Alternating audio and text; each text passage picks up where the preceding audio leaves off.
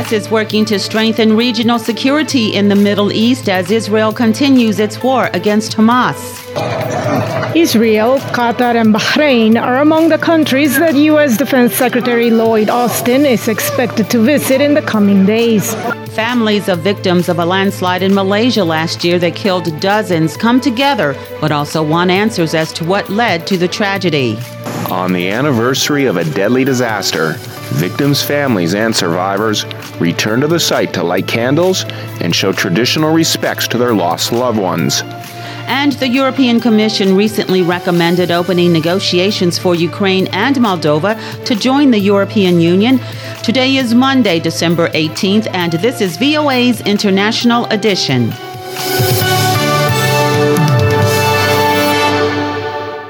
Hello, I'm Kim Lewis. U.S. Defense Secretary Lloyd Austin traveled to the Middle East in a bid to strengthen regional security as Israel continues its war against Hamas. Israel is facing growing pressure to protect civilians in its military operations and secure the release of all the hostages kidnapped during Hamas' October 7th terrorist incursion. VOA's Veronica Balderas Iglesias has the story. Israel, Qatar, and Bahrain are among the countries that U.S. Defense Secretary Lloyd Austin is expected to visit in the coming days. The announcement came as more reports of destruction and human despair in Gaza emerged Sunday. In that context, several U.S. legislators urged Israel to protect civilians as it pursues its war against Hamas. 68,000 children have been killed. 85% of the people in Gaza have had to leave their homes. They're living in shelters. Disease is going up. When it comes to the humanitarian crisis, we still have a near total siege. Now, as of today, there may be some progress. Israel finally opening the Kerem Shalom crossing, which is a very important crossing. It shouldn't take this long. Republican Senator Lindsey Graham, interviewed on NBC, also expressed hope for Israel to limit civilian deaths and encouraged it to think about the future. Saudi Arabia and other Arab countries cannot normalize with Israel if they're having been seen as throwing the Palestinians under the bus. Israeli Prime Minister Benjamin Netanyahu is also facing growing criticism domestically over the hostage crisis, which began on October 7, when Hamas carried out a deadly terrorist attack and kidnapped more than 240 Israelis and foreigners. Last week, 3 of the captives were mistakenly killed by the Israel Defense Forces, and a funeral for one of them was held Sunday. Relatives of other hostages began camping near Israel's Ministry of Defense and demanding negotiations to secure their release. We want to get them alive. So this is why we're here every day until we heard from the government that they are sitting, talking.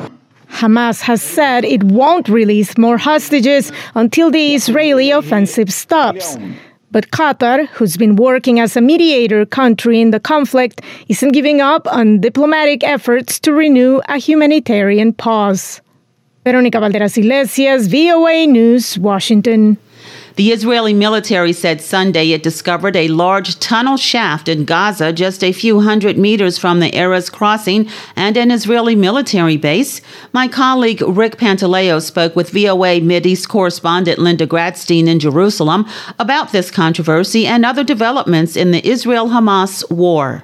Is just 400 meters from the border. Israel has said all along that Hamas has a whole network of tunnels underneath Gaza. If you remember a few weeks ago, they found a tunnel under the Shifa hospital when Israel was getting a lot of criticism for attacking that hospital and that some of the patients weren't able to leave. And Israel says there are still thousands of Hamas fighters hiding in these tunnels and that it's going to take weeks, if not months, to kind of make sure that they can get to as many of them as possible. Linda, with the discovery of the tunnel so close to the Israeli border, I understand the Israeli intelligence community is under fire for not noticing that? Yes, it's really hard to understand. I mean, this whole event, everything that happened on October 7th, Hamas was openly practicing for the kind of attack that it did on October 7th, taking over Israeli communities. And the fact that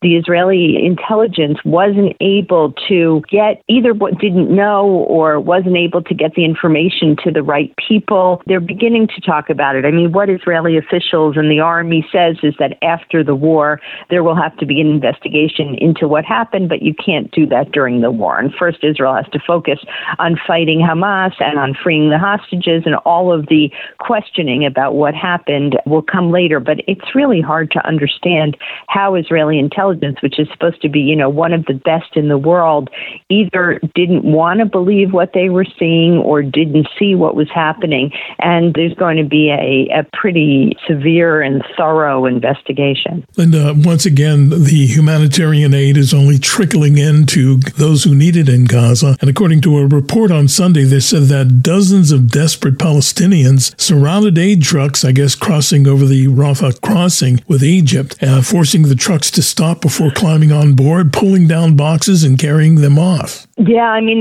the situation is getting really chaotic in Gaza. First of all, for the first time, Israel did open the Kerem Shalom crossing, a crossing to let aid come in through not only Rafah, but through Israel. Israel says that Hamas is stealing some of that aid. They released footage today of gunmen on top of some of the trucks, taking the trucks away. But at the same time, people are just getting increasingly desperate. There are reports that people really don't have enough food to eat, that whatever food stores they had have been used up over the past 2+ months. There are reports of a growing health crisis. It's gotten cold, and some people are sleeping on the street. There are reports of an increase among children, especially of diarrhea, respiratory issues. So there's really concern that unless massive amounts of aid comes in, and unless there's a ceasefire, that the death toll is even going to increase. According to the Palestinian-run health ministry in Gaza, the death toll is over 18,000.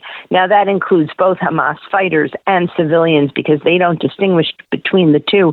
But in any case, you're talking about the deaths of thousands of women and children. And it's just going to get worse unless a lot of aid gets in quickly.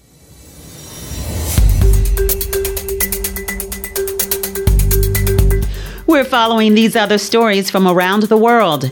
North Korea fired an unidentified ballistic missile Sunday, Japan's Coast Guard and the South Korean military said, as the country condemned U.S.-led military shows of force as tantamount to a preview of a nuclear war.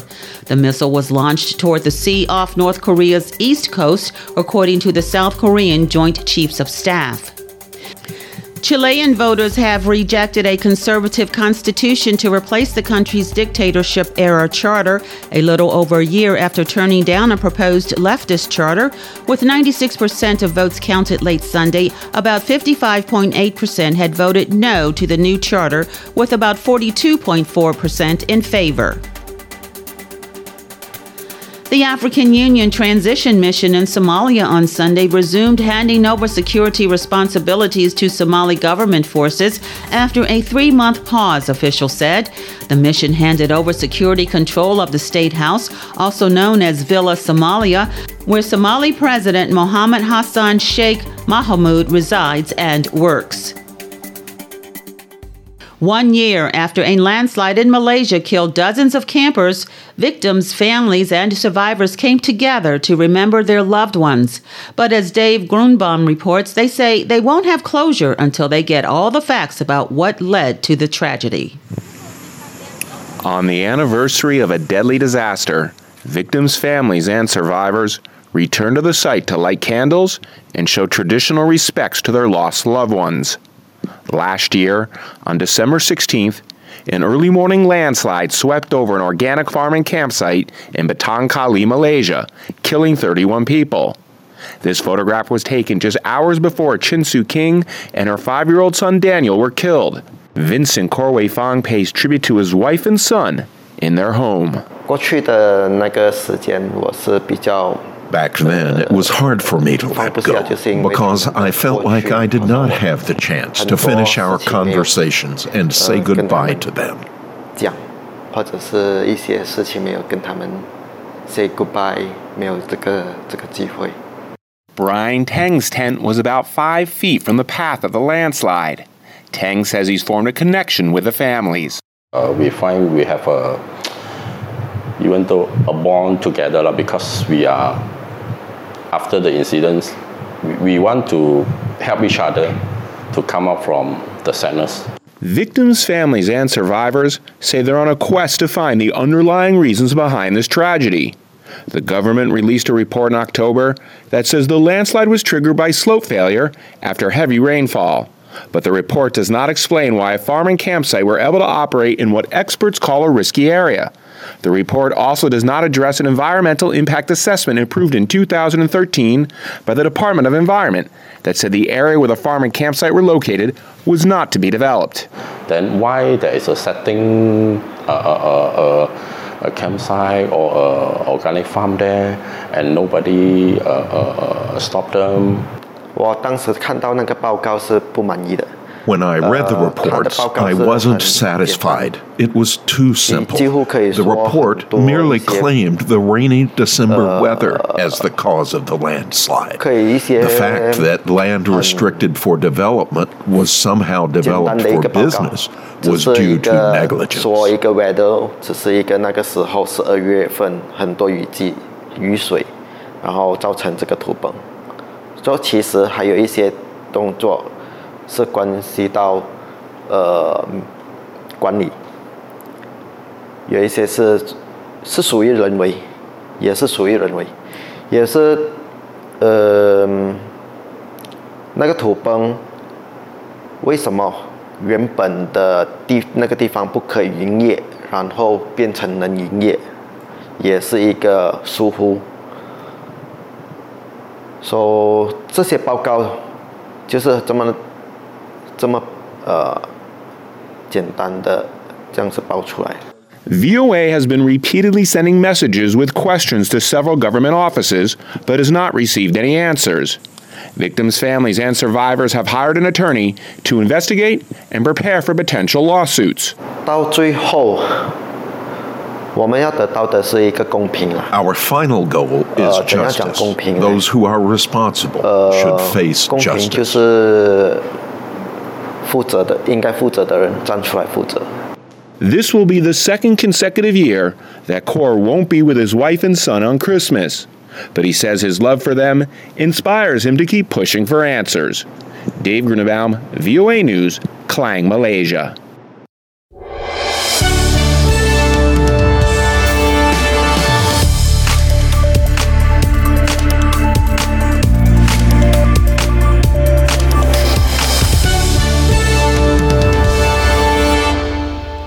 VOA's International Edition continues. I'm Kim Lewis. The European Union Commission has recently recommended opening negotiations for Ukraine and Moldova to join the European Union.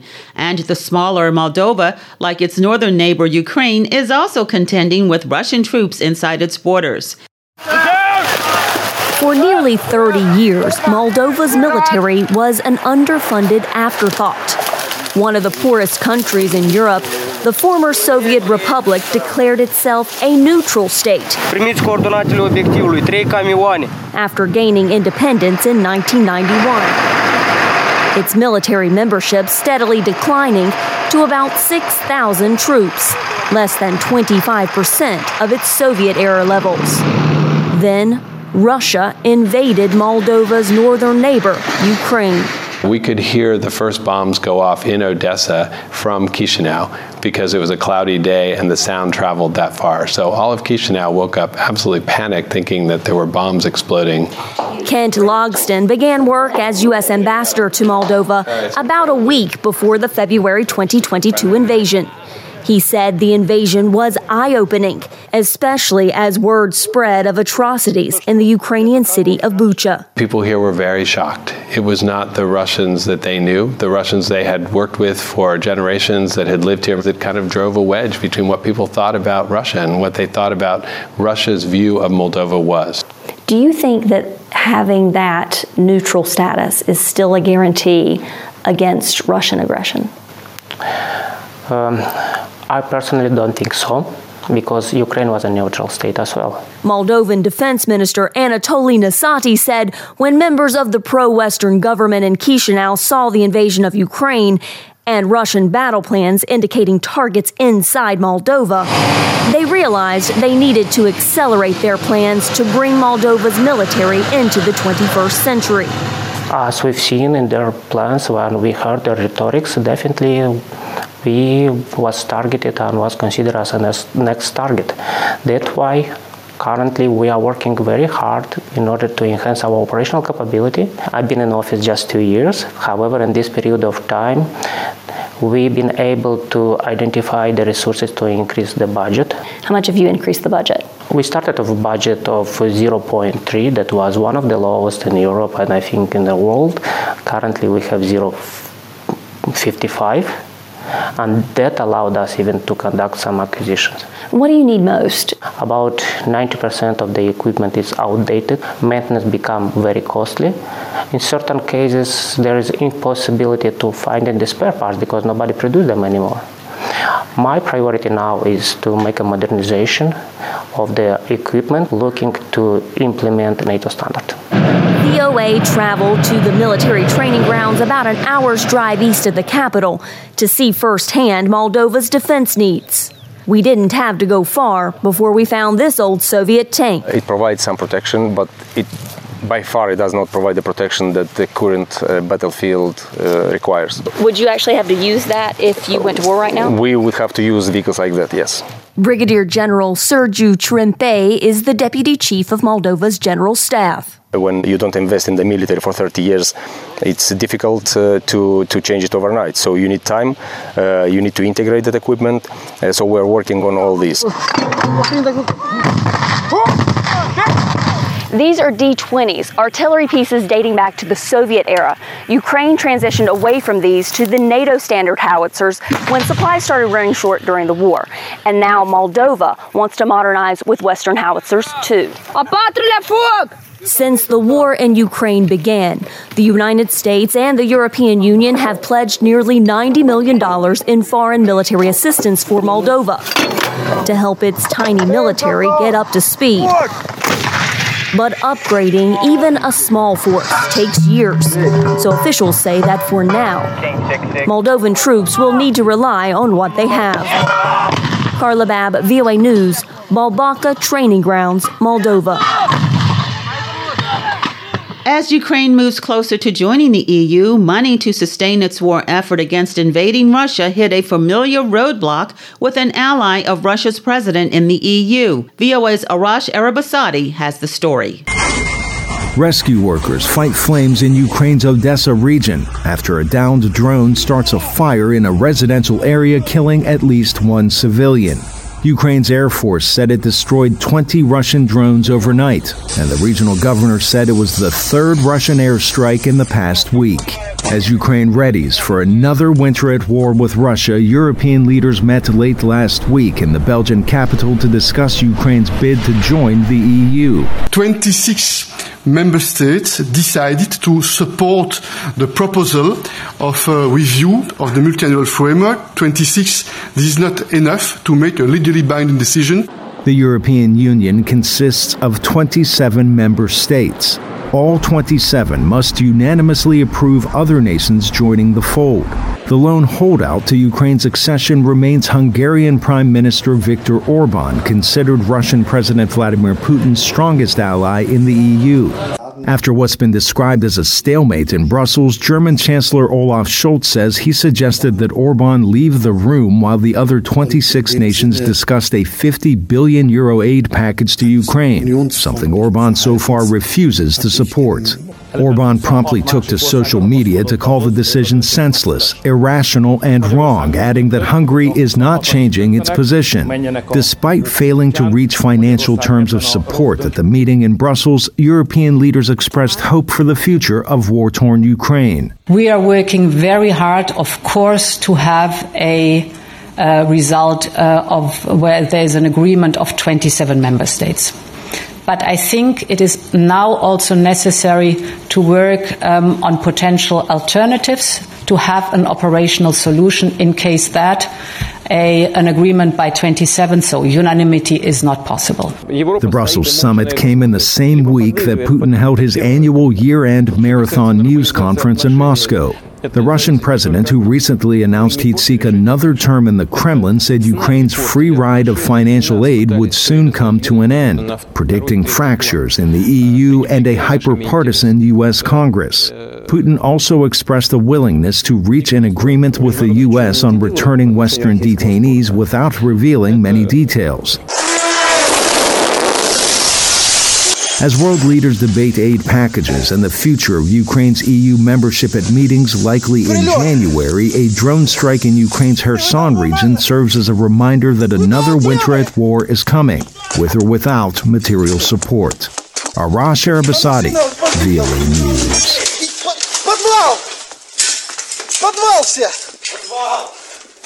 This is Science in a Minute.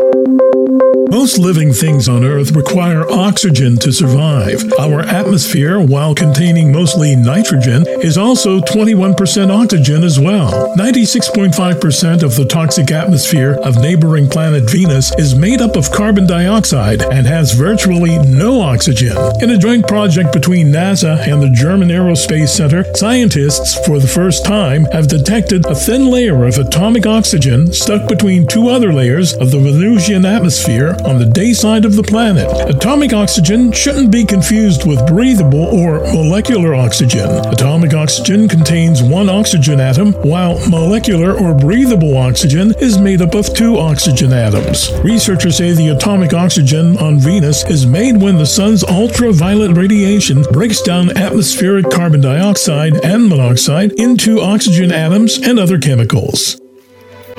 This has been International Edition on the Voice of America. On behalf of everyone at VOA, thank you for joining us. For pictures, stories, videos, and more, follow VOA News on your favorite social media platform and online at voanews.com. Until next time, I'm Kim Lewis.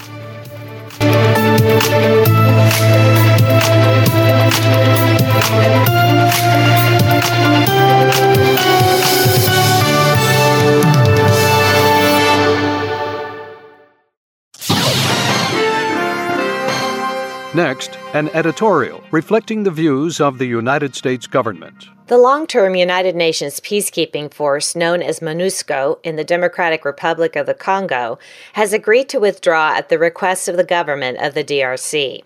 Speaking at the United Nations Security Council, Ambassador Robert Wood, U.S. Alternative Representative for Special Political Affairs, expressed appreciation for the DRC government's commitment to assuming responsibility for civilian protection and extending state authority in the provinces where MONUSCO is deployed.